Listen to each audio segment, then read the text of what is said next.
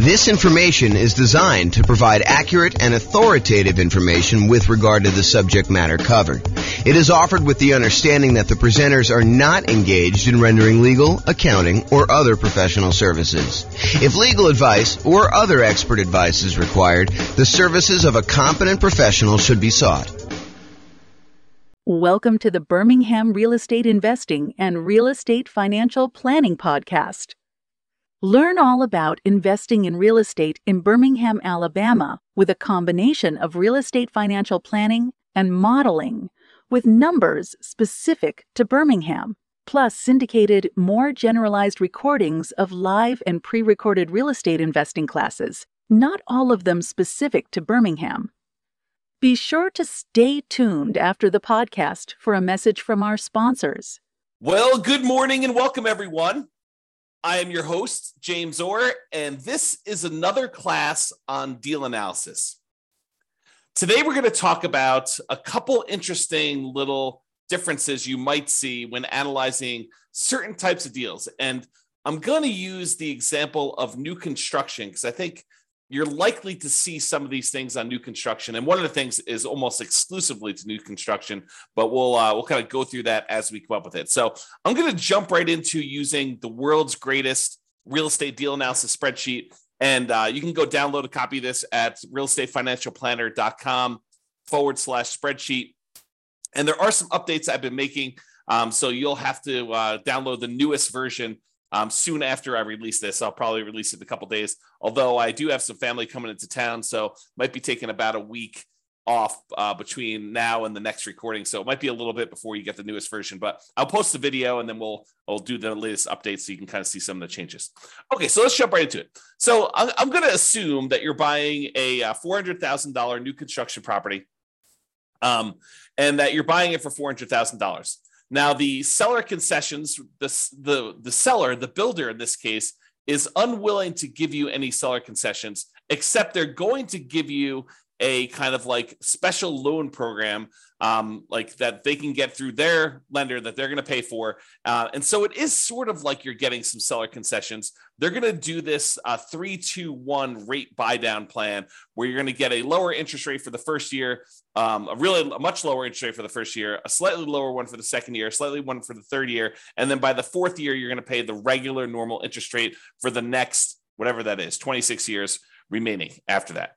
Okay, so that's what they're doing. Now, they did say they would offer you, if you wanted to, a certain amount of money in order to buy down your interest rate permanently. And we covered that in the last class where we talked about the seller being willing to give you, a 3% buy down, and you could use that to buy down the interest rate permanently. So I don't know if I want to mix those two together, but the idea is that you could do one of those where you buy down the interest rate permanently, or you could do this 3-2-1 buy down and get significantly better cash flow the first year, a little bit worse cash flow the second year, a little bit worse cash flow the third year. And then by the fourth year, you're at what the regular interest rate is for the loan for the term of it. So maybe I will do a direct comparison class. I'm not sure if I'm going to cover that in this class or not. So we'll go there. So basically, let's assume also that you're going to be doing this as a nomad. We're going to start with 20% down just so we can see it. And then we'll switch over to what it looks like when you put 5% down. Your share of the closing cost is going to be 1%. And because it's new construction, this is one of the things that's interesting and different. Because it's new construction, you might think to yourself, hey, there's really nothing for me to do because I'm buying a brand new property. And you would probably be mistaken. The thought process is that when you buy new construction, sometimes there's things that you normally get with a resale property that you don't get with new construction. For example, in some properties, it includes some resale properties, it includes window blinds throughout the house. The last person to sell it is just including those on there. However, when you buy new construction, sometimes the builder is only putting in some window blinds, like maybe the front of the house. Sometimes they're not putting in any window blinds at all. And so you've got to have some money set aside for things like that you have coming into the property. In addition to that, a lot of times when we buy new construction, not everything is done. So for example, here where I live, it's very, very common for a builder to actually provide the front yard landscaping, but not to include the backyard landscaping. So you need to either have the builder, pay the builder extra in order to include the backyard landscaping, or do that yourself afterward. So we could do one of two things here. Either we can kind of like raise the price that we're paying to the builder. And so instead of doing a purchase price for 400, maybe when we include, the upgraded appliance package, go from like the standard stuff to the stainless steel and including the refrigerator, to including an air conditioning unit, because that's optional with a lot of builders around here, to including backyard landscaping, to sometimes including backyard fencing, to including, sometimes they do include garage door openers, sometimes they do not. So when you add in all of these extra things, sometimes it's as much as $30,000 more. So instead of purchasing the property for 400, now maybe we're purchasing the property for 430. And still we've got some things that we cannot roll into the builder. Like some builders will not allow you to roll in the blinds on a property. And so you'll have to pay for those out of pocket. And so you should budget something, whatever you think it'll cost you to do those things, as additional rent ready costs. Okay. So we've raised the price in order to include those extra things. Now, a really important note here. That note is some of the things that we often want to roll into the cost of buying a new construction property, an appraiser is going to give us little or no value for. So there is a chance, especially as you add more and more things to the price of the property, that the property will not appraise. And if the property does not appraise, that means that you will need to be bringing more than just your regular down payment to purchase the property. So for example, you'll notice the amount for down payment is $86,000 here. It's 20% of that. However, what can happen is when we do the ARV, let's say the ARV only comes in at 410. That means that we need to then bring more to the table. I'm sorry, we're purchasing it for 430 and we're doing 410. So yeah, so the 20% should be based on the purchase price, not the ARV. So yeah, so basically we're going to do that, and then we'll need to bring additional money to the table in order to cover that additional shortage. So just be aware. Like for example, I bought a property, a new construction property, where I had the builder finish the basement. It was actually much cheaper for me to have the builder finish the basement, and better because I could finance it at 3.5% or something like that in order to have the builder do that. However, when we went to have the property appraised, the appraiser did not see the extra value in what the appraised amount was on the property. And so that they were unwilling to give us the additional cost of finishing the basement in the appraised value. And we ended up needing to come to the table with additional money in order to cover the difference between what the property appraised for and what the cost of the property was, in addition to our down payment. Okay. So just be aware that that is the case. I'm going to make a note here to update something in the spreadsheet, so it'll be fixed by the time you get it. Okay, cool. So rent ready cost, you can see that there. And then we calculate the cumulative negative cash flow in this particular case. I'm going to adjust the monthly rent up to about what it would be. We're going to call this one $2,800 a month. So we have a little bit of negative cash flow with the property here because that's just what the numbers are. So it's $162 a month negative cash flow based on what we're seeing here. Oh, and because we're putting 20% down, the rate's really closer to 7%. So it's really $191 a month of negative cash flow here based on what we're seeing now before we do any adjustments. Okay. So we see the rent ready costs. We see the cumulative negative cash flow there. If you want to cover like what we talked about there, go watch the previous class. I walk you through a bunch of what's going on with the cumulative negative cash flow. The short version of this is when you buy a property, you should have enough money for the down payment, plus enough money for the closing costs, plus enough money for any rent ready costs that you need, plus enough money for your reserves. And in addition to all of that, if you have negative cash flow on a property, it is prudent, it is more conservative for you to say, look, my negative cash flow for the life of this property, with rents going up a little bit each year, my expenses going up a little bit each year, my payment on my property is probably going to be fixed. I'm likely to have negative cash flow for a number of years before rents creep up enough where I no longer have negative cash flow. The world's greatest real estate deal analysis spreadsheet actually will do that calculation for you. If you go into the overrides, you can see where it does that. It is right here with the cumulative negative cash flow. So it calculates how much negative cash flow you have each year, and then it adds up what the total amount of cumulative negative cash flow you have on the property for that time period. And then it shows you here on this homepage, as you will also need this in order to make your investment in the property. So when you think about how much you need to do the deal, it's not just down payment. It's not just down payment and closing costs.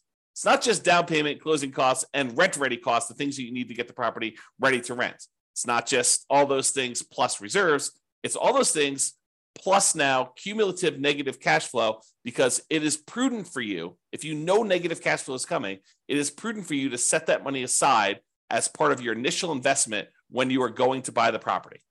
Okay. If you don't have negative cash flow, it'll be zero and you won't have to worry about it. However, if you're in a market where you're choosing to put less than a certain amount of down where you wouldn't have negative cash flow, right? Because if you put more down here, you put 30% down, it's not negative anymore, right? So negative cash flow really is a function of how much you put down. It is deferred down payment. If you put more down, you wouldn't have it. But if you put less down, you're choosing to pay out the down payment over time until you no longer have negative cash flow. And so that's how you should think about it. If you're in a market where if you put a certain amount down, you're likely to have negative cash flow, and you're choosing to put that amount down, you're choosing to have negative cash flow. Now, of course, this is in addition to, obviously, try to select a deal where you don't have negative cash flow. Optimize for picking the right deal. But if you're in a market and you're trying to do a strategy where this is the strategy because you put this amount down, and this is the best property you can find in your marketplace in our current market conditions, you have a choice. You can either not make the investment, continue to save money until you have more to put down, or you can choose to put this amount down and have the negative cash flow. And then you got to evaluate whether that makes sense for you by looking at the overall deal and making that analysis.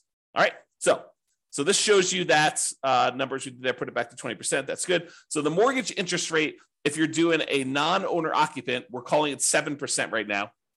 And you can see what that looks like. If we go to a owner occupant loan, we're going to lower that the tiniest bit, and we're going to add PMI in here. So we do have PMI added in right now. So this is really zero when we're doing the initial analysis, because we don't have PMI because we put 20% down right now. And so negative cash flow is negative $191 a month. Monthly rent on the property is $2,800 a month. The vacancy rate, we're saying the vacancy rate for a brand new construction property is going to be about 3%. That's because we're starting usually 60 to 90 days ahead of time when we are trying to fill the vacancy. Property taxes are based on whatever the property taxes are in your marketplace. In this case, we're using 0.56% to estimate that.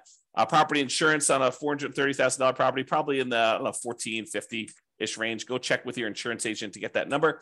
The HOA dues, we're going to say this is $350 a year for HOA.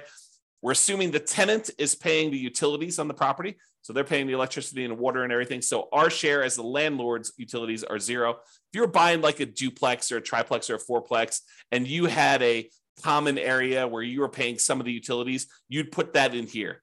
Or if you were paying the utilities on a property and then billing back, you might increase the income on the property and then put in some utilities here. But in this case, the tenant is going to put them in their name, and we're not going to be responsible for any of them. Some people would prefer, they're going to say, look, when the property is vacant, I'm paying the utilities. I'm going to put a small number in here. I'm going to put, whatever it is, $20 a month or, $240 a year in order to account for that really small amount of time that I've got the property and I'm responsible for utilities. I don't usually do that. I usually include that as part of the vacancy percentage, but it's up to you as to whether you prefer to do it that way or not.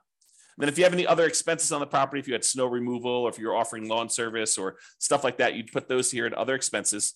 Now, maintenance. Let's talk about maintenance, because this is one of the interesting things that's different when we're talking about analyzing a brand new construction property. So if you remember from before, I have a separate spreadsheet here. Let's see here. Can I do this? Let me do something here. I'm going to stop sharing my screen for a second, pull up another spreadsheet. Okay. And share my screen again.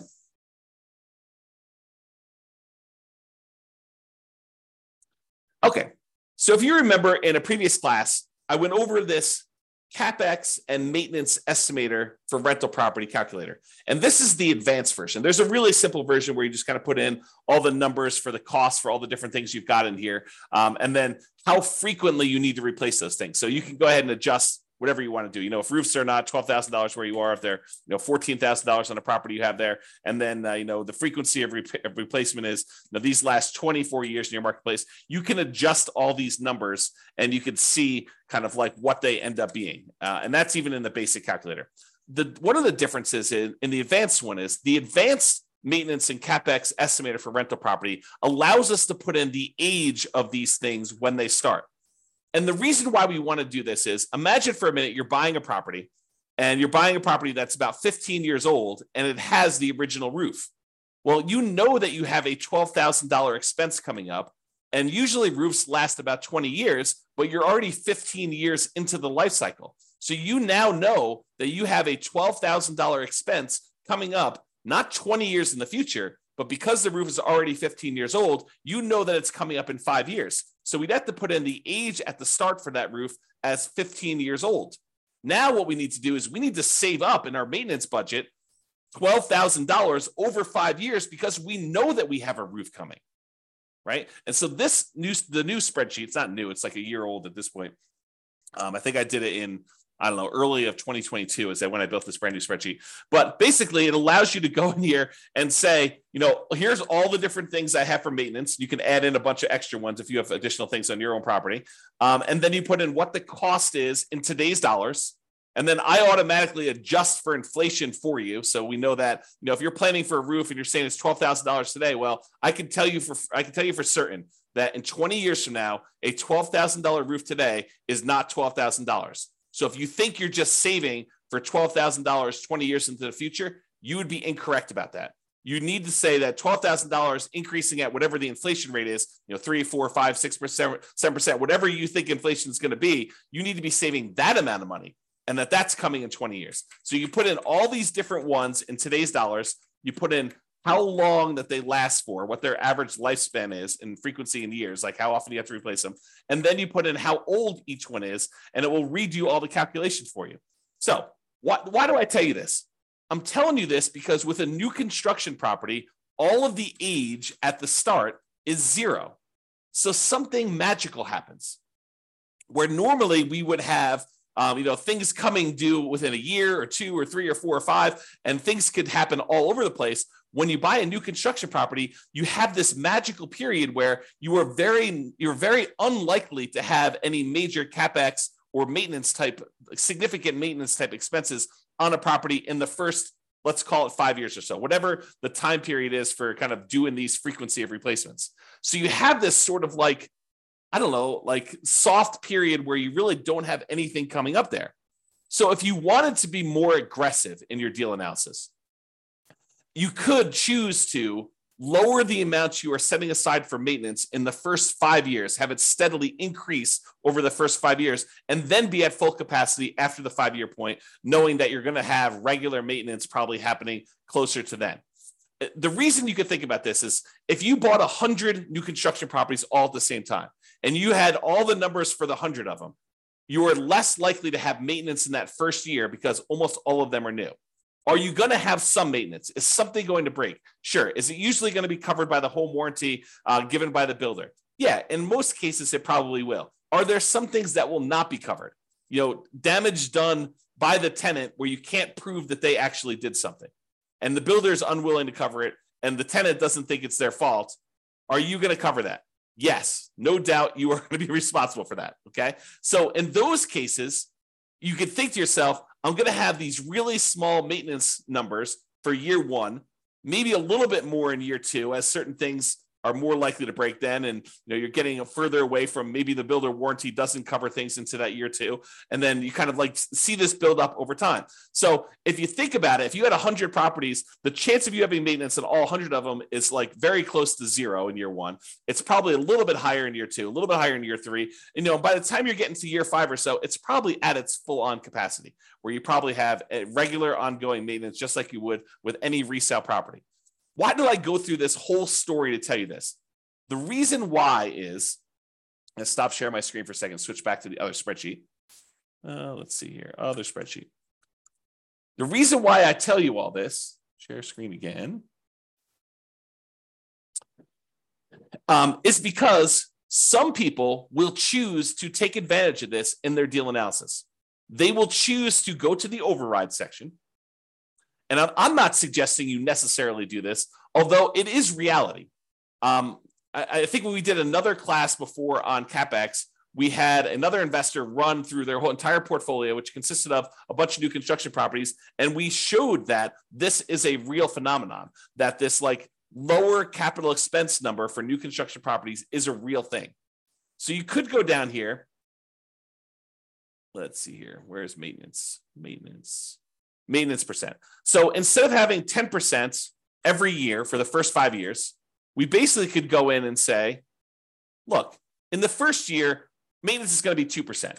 In the second year, it's going to be 4%. In the third year, it's going to be 6%. In the fourth year, it's going to be 8%. And then from then on out, it's going to be 10%.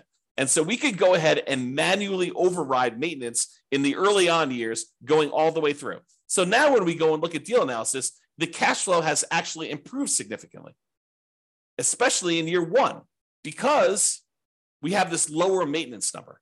And so that's what's going on. Even though we have 10% here, we overrode the number here in the overrides and do this. This is another reason, a gentle reminder as to why you should always start with the fresh copy of the spreadsheet and try not to use one that you used to analyze deals previously. Make your own template, save a copy, and then before you go and start analyzing a deal, make a copy of the original so that you don't go and accidentally start analyzing deals where you had left this in here and you didn't realize that you left it in here. And now the deal looks amazing on any deal you analyze because you have this maintenance percentage sitting there. Okay?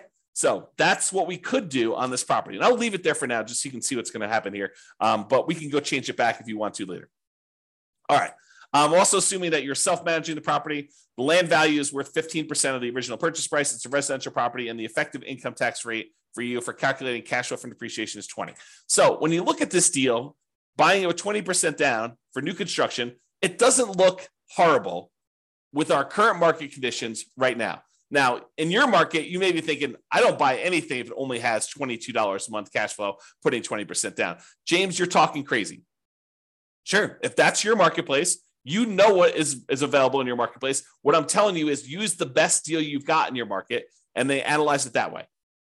In this case, in our marketplace, $22 putting 20% down is actually probably a pretty decent deal, especially for new construction property. Okay, so you can see what these numbers are, and then you can see what the overall returns are in dollars from appreciation, from cash flow, from debt pay down, from the cash flow from depreciation, the total amount. And then we could see if we had to have 6 months of reserves set aside, this is what the total amount would be, including the return on the reserves. And then this is the total dollar amount and return in dollars for all four of those things, plus the return in reserves if we set aside 12 months of reserves. And then this is the return on investment, your ROI for each one of these. We could show you the cash on cash return here, or the cash on cash return is actually all of these as well. It's the same number.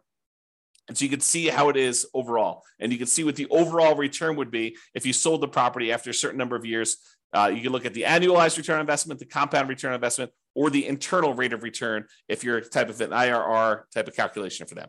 Okay. I'm not going to cover return on true net equity or the cost to access equity or all that other stuff. It's all on here. We're going to cover that in future classes, but you should be looking at those, in my opinion. All right.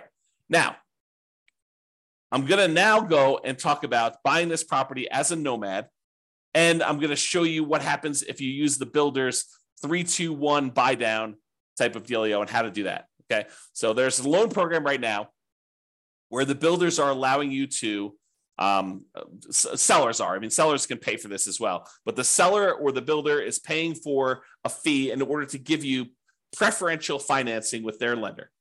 And they have, and you could probably get this from other lenders if you're willing to pay for it as well. But I'm using it in the context of the story that the builder is providing this as a perk for you to buy the property. And so they're paying a fee in order for you to get a exceptionally low interest rate in year one, a little bit worse in year two, a little bit worse in year three, and then finally the full on regular interest rate in year four. So I'm going to switch this over now, and we're going to go to a nomad property. So we're putting 5% down in this case, still have the same rent ready costs. We're still paying all that extra stuff in order to have the builder, roll the things into the loan there. We now have much more significant negative cash flow, though that's going to change a little bit here in a second. We're now going to go to 6.875%, which is the rate you can get if you just got the loan straight up yourself. Private mortgage insurance, we'll call that 0.4 or so. PMI drops off at 80% loan to value. And so now you have significant negative cash flow on this property, even with that maintenance in effect, where we have that lower maintenance because we did the 2, 4, 6, 8, 10 maintenance plan over the first 5 years. Even with all that in place, we have this pretty significant negative cash on the property. Now, if we came in here, and I think in the last class, we increased the closing cost to 4%. We brought down the rate to 5.625. And now cash flow is a little bit more reasonable at negative 177 a month. When you add that to the cash flow from depreciation, the tax benefits you get by owning the property, actually the true cash flow, including the cash flow and the tax benefits, is $45 a month positive. So when you do that, if we were going to go buy down this rate, you could do that. The negative cash flow is significantly lower when we do that. And so it doesn't look as bad. So try to remember this as like, 177, negative 177 is what the cash flow is, because we're going to do a different version of this. So instead of doing that, where we bought down the rate using 3 points in order to get the rate now what we're going to say is this. We're going to have the builder provide as a perk this special buy down loan. And the special buy down loan is going to be 3.875, but only in the first year. Only in the first year. After this, we need to go change the interest rate. Let's see here. Mortgage interest rate.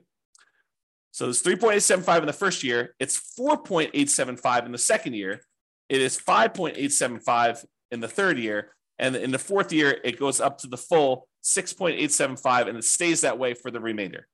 Okay. So now we could see that this was a 3-2-1 buy down. So 3 points, 2 points, 1 point, and then basically it goes to the full rate. And you can see what that is. And we did that by going into the overrides tab and overriding the loan.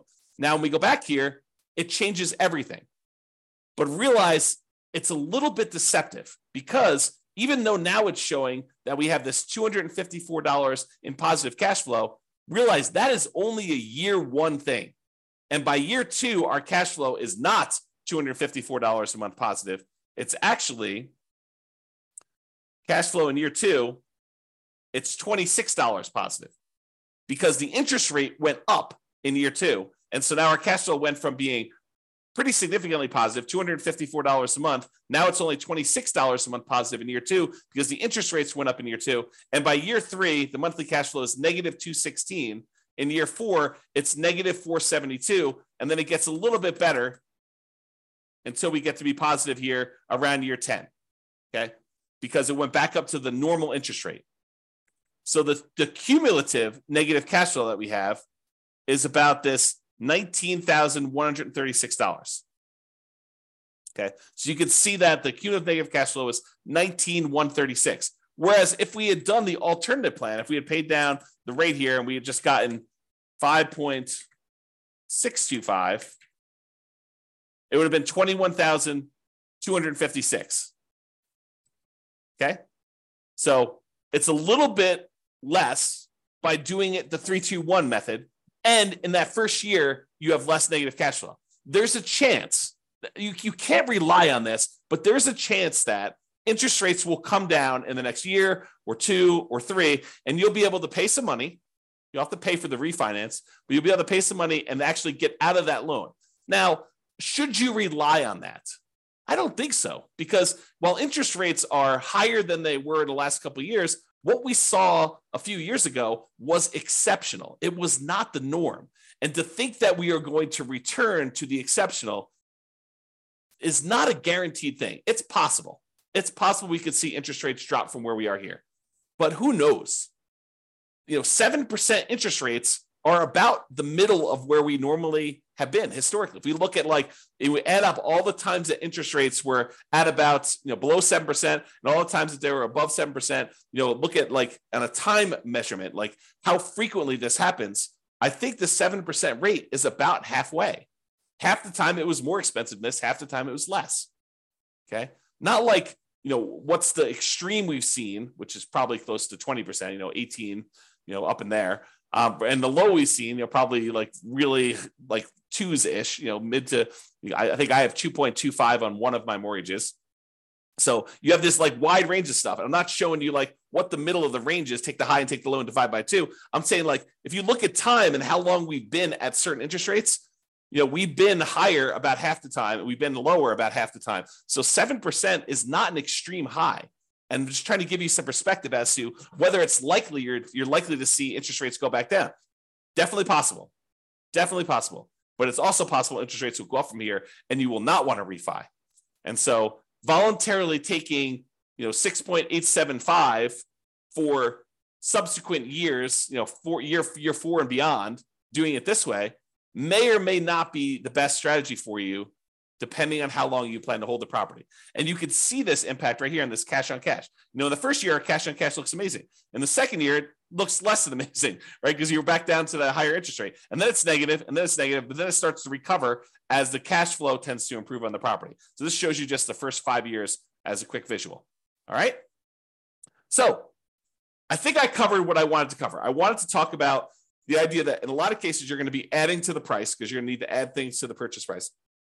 I wanted to talk about the idea of this 3-2-1 buy down and how that sort of compares in some ways to some of the other things we've looked at. And I wanted to talk about how the maintenance thing could work on properties if you want to be less conservative.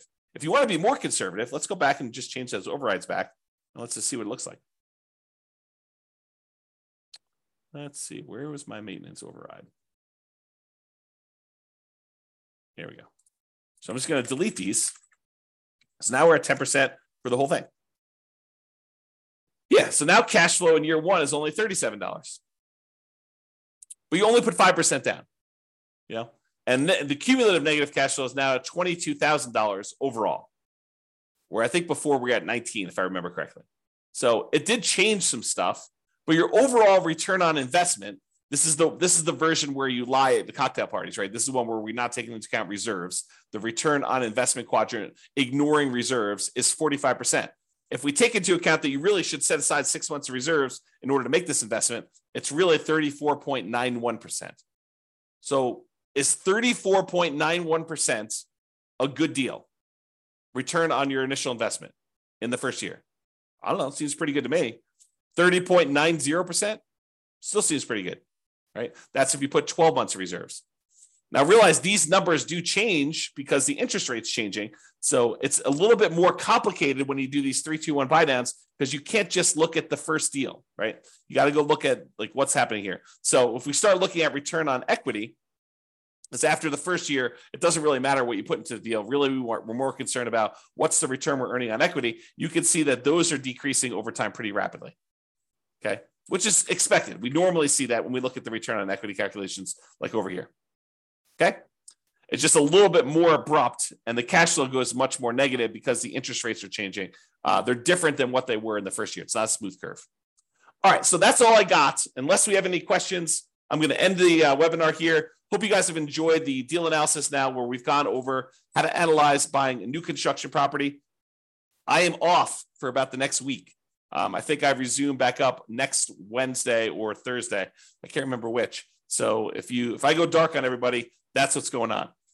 Have a great day and weekend, everybody. This has been James Orr. Bye-bye for now. With home prices up, mortgage interest rates up, and rents up, but not quite enough to counteract the higher prices and interest rates, cash flow on rental properties in Birmingham is harder than ever. Book a call with the Real Estate Financial Planner to apply our proprietary 88 strategies to improve cash flow on your rentals. See the show notes for a link to schedule your call and improve your cash flow today. If you're a real estate agent, lender, or professional in Birmingham that wants to help our real estate investor listeners, consider reaching out to learn about collaboration opportunities with this podcast. We'd love to add more value to our listeners by having you assist our investors buy, sell, and finance their real estate investments. See the show notes to schedule a call to discuss collaboration opportunities.